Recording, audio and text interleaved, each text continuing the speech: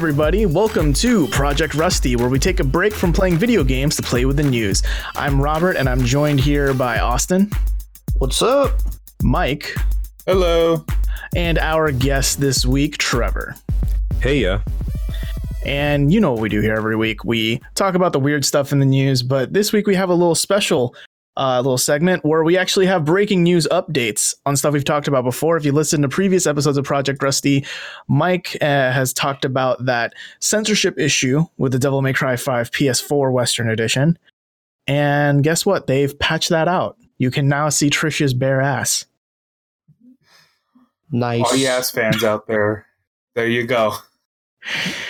Yeah, I find it so weird that is patch culture nowadays. What would like the exact patch notes for that read, I wonder? Ass. Patch 1.07. Ass. Yes. I don't know. I think they're not quite out yet, but people have just noticed it. And this is also the patch that adds Bloody Palace, so that's the thing everyone's kind of interested in. So the decensorship thing is just kind of like a footnote. Probably. Okay. That'd be my guess. I was wondering if someone might say a more lewd phrase of bottom note, but no one took what I threw out when I said footnote. You know, it's the bottom note to the patch. Damn, I get it. That's just so cheesy. Yeah, the footnote seed. I hope it's not cheesy. That sounds awful. But yeah, so that's a quick little update on things we've talked about before. And I want to toss the ball now to Mike. What have you brought to the table this week? All right. So you guys have heard of EVE Online, right? Oh, yeah. Yep. Yeah. You guys know how massive that game is, right? Oh, yeah. Unfortunately. Somebody has seen everything in that game. Nah, I doubt it. it's not possible. There's no way. They're lying. It took they them gone? over 10 years to do this. Oh, Oh my god. what? No. That's a 5th grade education, my friend. Just imagine if it took them 10 years, then like the developers had to make all that. That's insane too. Just thinking how much effort went into it.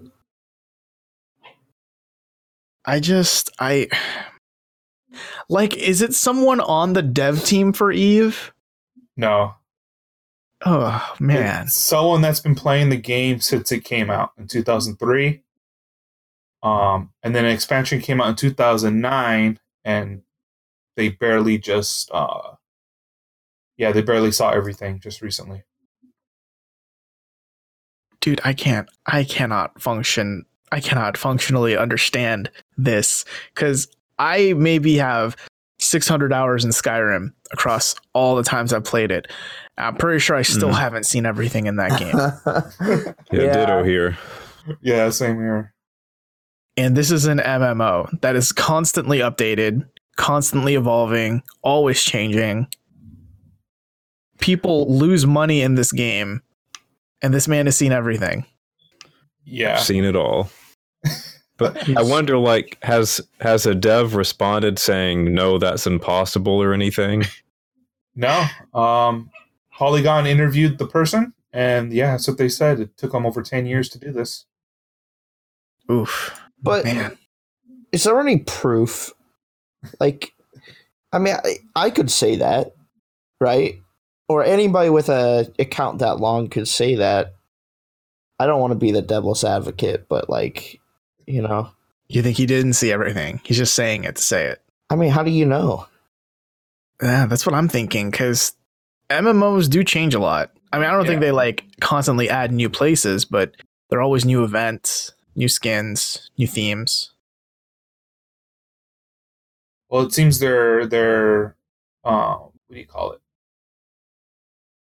Guild is backing them up.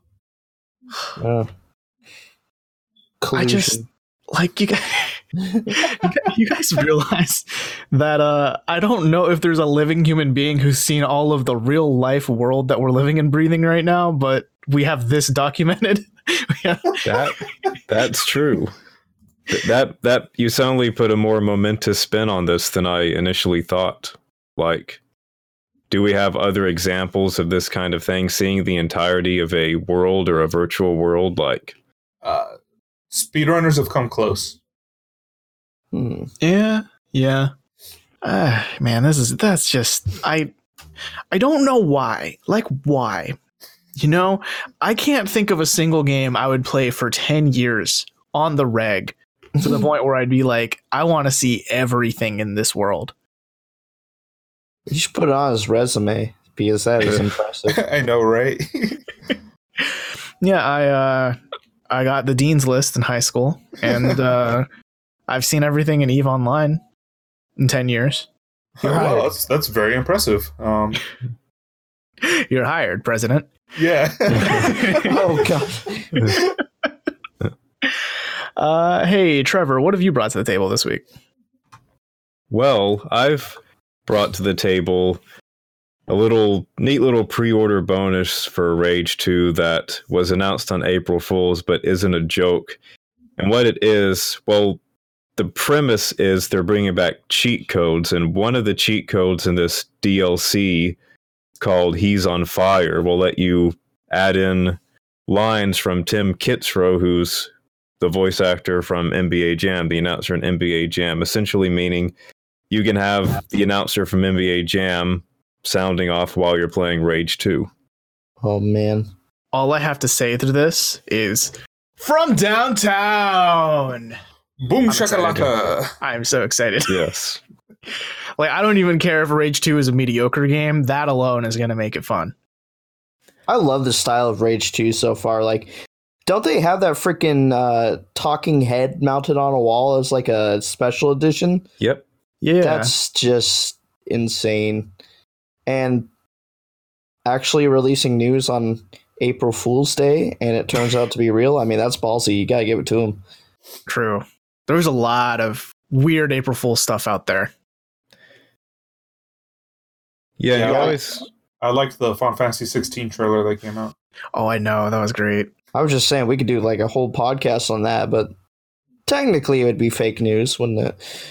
Same. And we don't like that here. No. Yeah, but I don't know. I am excited for Rage 2. I think I want it day one. Although I'm a little worried because a lot of the previews I'm seeing are, it's fine. It's open world. Maybe that's okay for it, though. Maybe it should just be a fine little fun, solid shooter you can dive into and play for a little bit and then put away. Like that's its place, I think. Just zany and kind of a good, you know, when you get home and you just want to jump into a game for a little bit kind of thing. Yeah, I mean, I guess my hopes were just a little high. I was kind of hoping this would be... Well, see, here's the thing. When they first announced it, I thought this would just be the new Borderlands because Borderlands was dead. But that changed in the last week, didn't it? Yes. Yep. Actually, can we take a moment? Did you guys watch that whole Gearbox PAX East event? No. I only watched the not. trailer. Guys, I've heard things about it. Randy Pitchford spent 20 minutes doing a magic trick on stage. 20 minutes almost. Was it a good trick? No. Oh. Oh. 'Cause here's the thing. They had this new tabletop Borderlands game, and they were going to joke like, haha, this is the new Borderlands game, guys. And the tabletop thing's real. I believe you can buy it. But he had 2 copies of it, right? And he handed one to one crowd member and another to another crowd member. And the first one, he was like, you know, pick a card, any card, because there are cards in this game. And then he asked the guy to sign the card, and then he shuffled it into the deck. And he's going to do the whole, you know, when I pull out the card, it's going to be yours because it's signed, right? But he goes over to the other person's gift box and tells them to open up their game and then shuffle their deck. And he's like, hey, I'm going to pull out the signed card from your deck, right? So it's like, oh, that's magic, right? The camera angle was tilted slightly up. So while they were shuffling the cards, you all the cards are signed and they're all the exact same card. Oh no! So you had like a 100% chance of success. That's tragic. And that took 20 minutes of the show. Guys, it was a train wreck. I mean, to be fair, that's Magic. It's like camera tricks now because, well, I just assumed that the people filming didn't know, and so they weren't prepared for it. But I mean, that's what a lot of Magic is, you know. Yeah, that's true. But that's sad that it failed. It's funny, actually. I'm not sad about it. Oh, it's so funny. I definitely need to watch it. I think my description is fine. I think you've gotten all you need.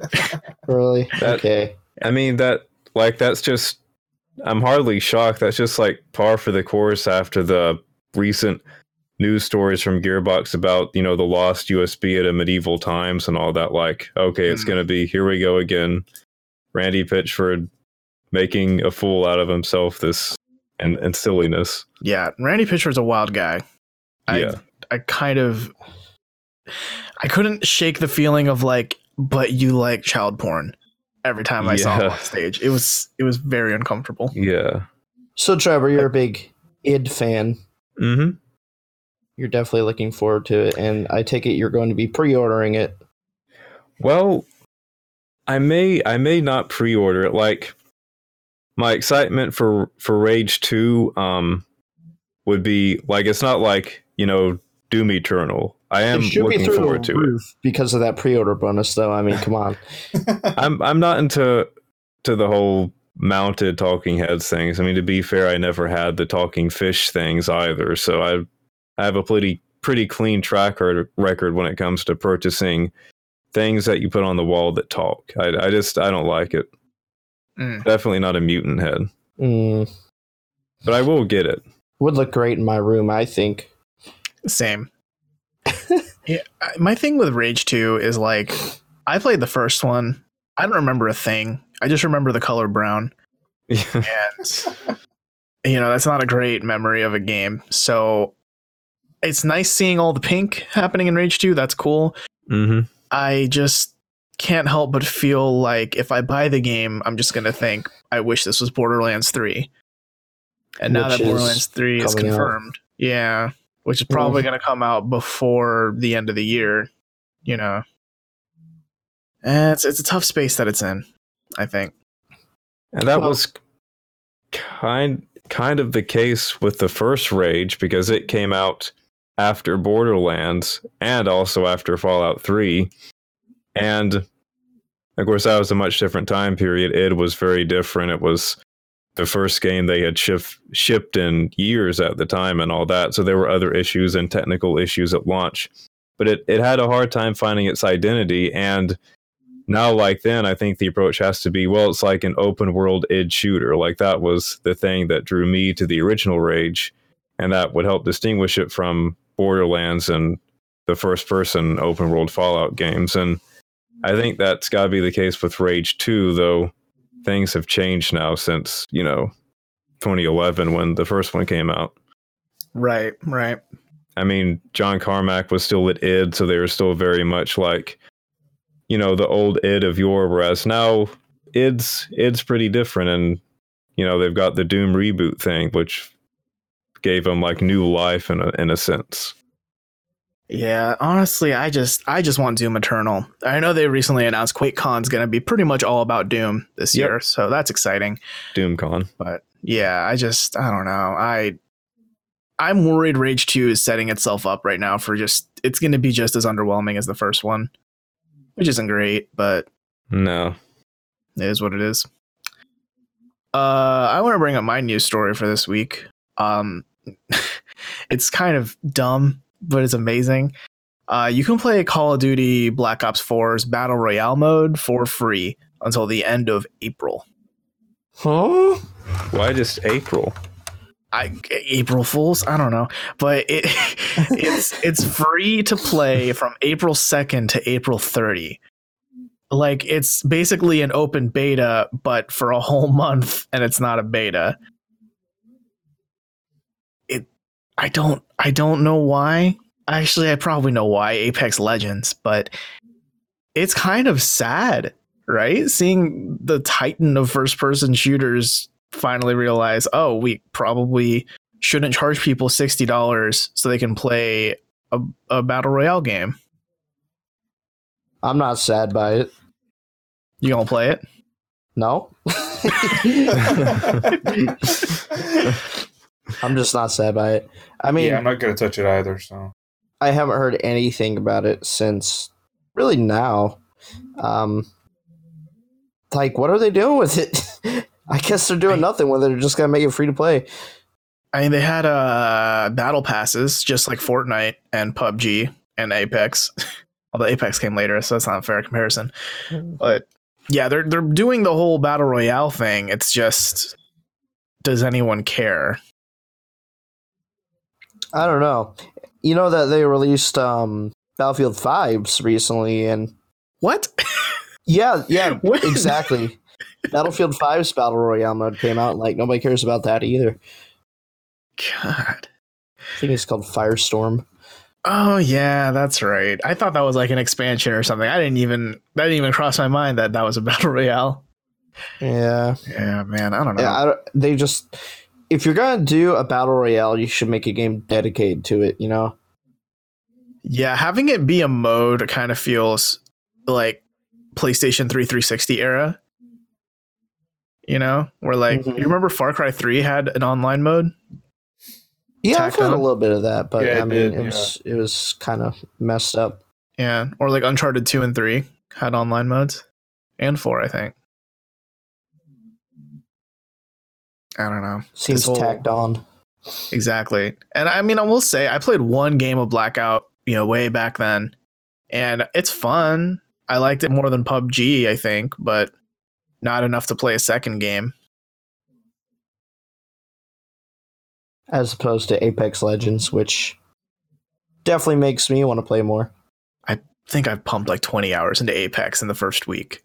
Yeah, That game it was worth good. it. Yeah. I don't know. I think this is a sign maybe that Blackout might go free to play permanently. Don't know how much it's going to help. Kind of like when Battleborn went free to play, I think. Did it go free to play? Yeah. It did. Yeah. I actually was one of those people that liked Battleborn, so I'm Rip. sad. Yeah. Yeah. It makes me curious for what this means for Call of Duty in the future, because I feel that since Call of Duty is still an annual franchise, it always needs to key in on what's hot in first person shooters that year. And if this is what their battle royale is going to look like 6 months after release, that doesn't spell a bright future, I think, for the Call of Duty franchise. Well, I've been saying Call of Duty's going to die for years, and it just keeps coming back. So Yeah. I don't Yeah, it know. just keeps on limping. Yeah, somehow it still sells a lot. Hey, Austin. What do you got? That's me. You know, I think I've got a good story. You and I both have now finished Sekiro, Mm. and one That hell of game's a so final good. boss, isn't That it? game's so good. Yeah, and it's very good. So far, probably my game of the year. But so Forbes is kind of having some infighting. You might already know about this, but Oh, yeah. one writer headlines Sekiro sorry, I can't talk. Sekiro Shadows Die Twice needs to respect its players and add an easy mode. And then about a day later, no, Sekiro Shadows Die Twice absolutely does not need an easy mode. And I love how the no is actually part of that headline. It's a direct Yeah. response. Yeah. I mean, to be fair, it got a lot of attention. The Yeah. notion that Sekiro needs an easy mode, though, it got a lot of attention because I think it's ridiculous. It's silly. It defeats the whole purpose of the game. And also, I think it's just an important topic to talk about. Like, a lot of people are finding that the game is too hard, but for me personally, I don't think that they should have any mercy.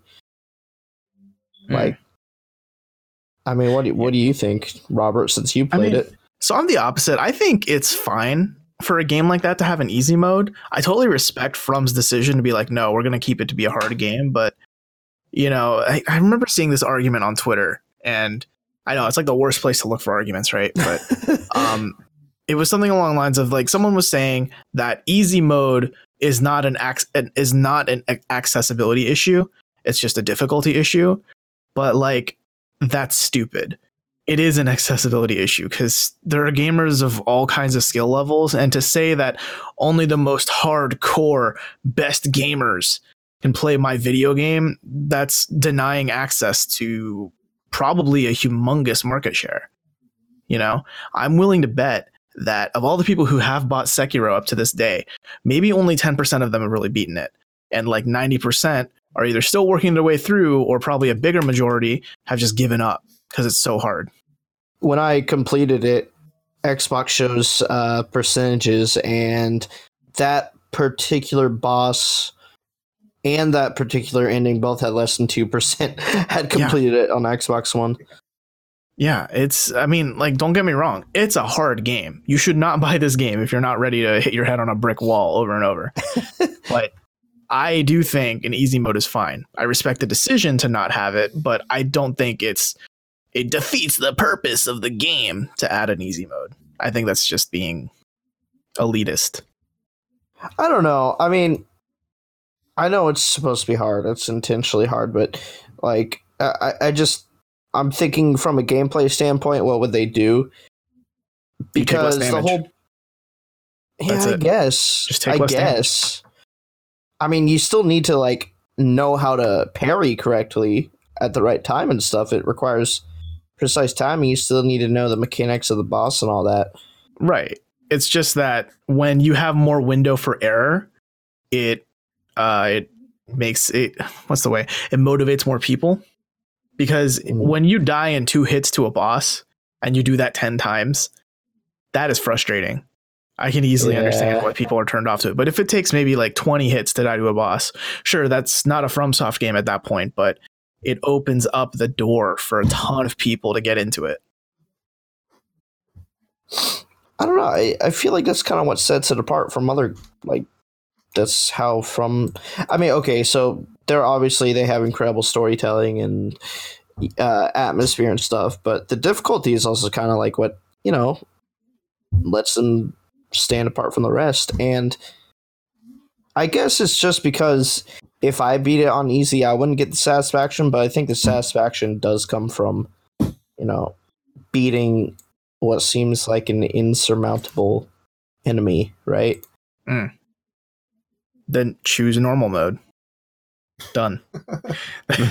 That's the way I see it. It's just a choice. I mean, I would never be offended if I opened up Dark Souls and they were like, do you want easy or normal mode? Because then I just choose normal. Easy as that. Well, what do the rest of you think?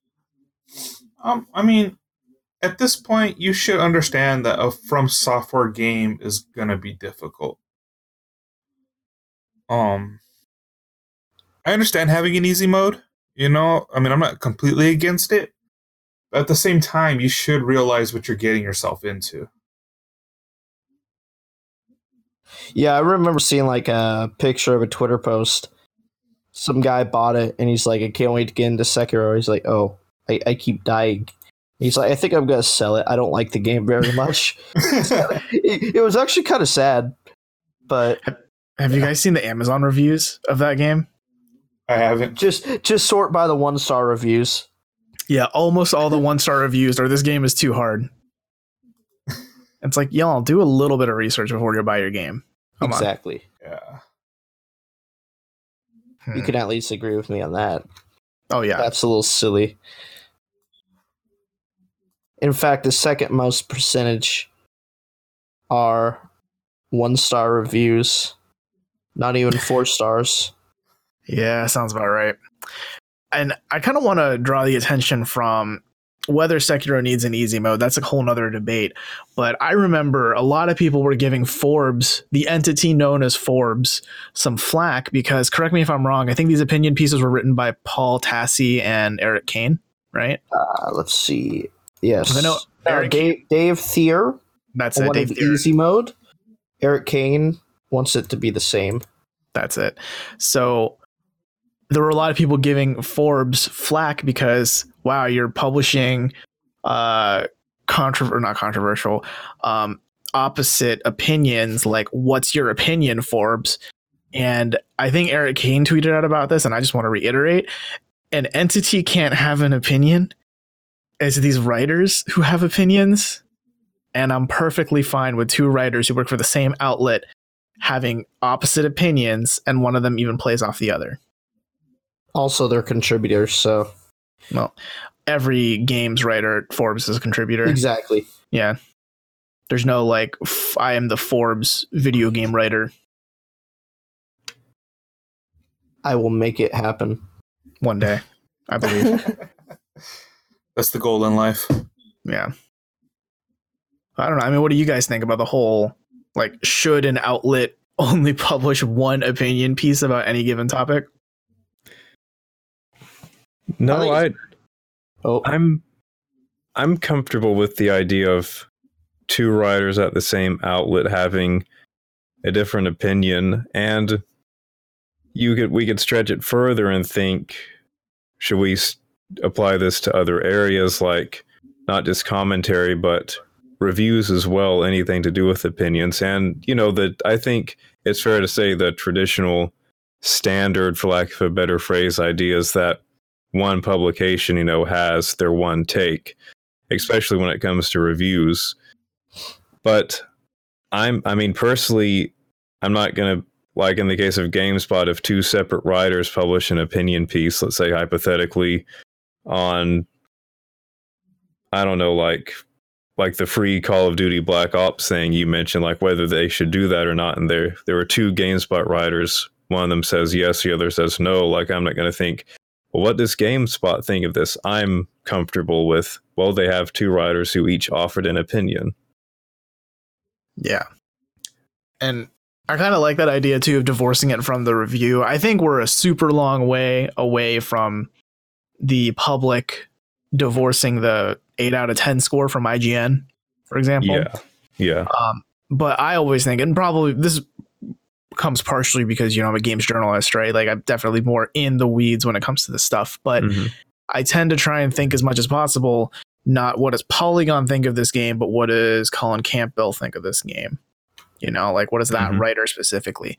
Because when you start following specific writers, sure, it's hard to keep up because there are hundreds, thousands of us. But you kind of get the sense of, okay, this person liked Dark Souls and I liked Dark Souls, so I'm curious to see what he thinks about Sekiro because he liked Dark Souls. Yeah, I think you will get more value out of what you read if you follow the writer rather than the entity. And I've picked up on that as well. Robert, I think we should find a topic that we disagree on and do dual posts on it. Sekiro easy mode. Done. There we go. The same thing as before. My response will be no. No. Just no. Just no. Yeah, just the word no. But yeah, I mean, I'm down to do debates like that if you want. You could turn Project Rusty into a debate show. Oh, God, no. And in this corner, no, I'm kidding. That about does it, though, I think, for this episode of Project Rusty, yeah? Yeah. Hey, Austin, anything you want to shout out here at the end? Follow me on Twitter, again, as usual, at Platysaur, PLATYSAUR, and spade into your pets. What? Good. Cool. Yeah, You ever seen The Price is Right, Trevor? Perfect. Thanks, Bob. Yep. Hey, Mike. You can follow me at Zolo567, ZOLO567. So, yeah. There you go. Hey, Trevor. watch my Let's Plays on YouTube. I'm Trevor Whalen on there. You should be able to recognize me amongst the other Trevor Whalens. Yeah, Thief FMs and Right Now Blood. Let's Play. Hell yeah. You can follow me at Panoptimus, PINOPTIMIST. I do this other podcast about Terrace House. We just hit 69 subscribers on YouTube, and I'm so proud of that number. Hey. I can't wait till we hit 420. Oh yeah. Oh yeah. 666 too. Same. But yeah, check that out. Tadaima, Terrace House Podcast. It's a wild show. We talk about dinguses. It's great. That about does it for this week's episode of Project Rusty. Until next time, we'll see ya. Bye.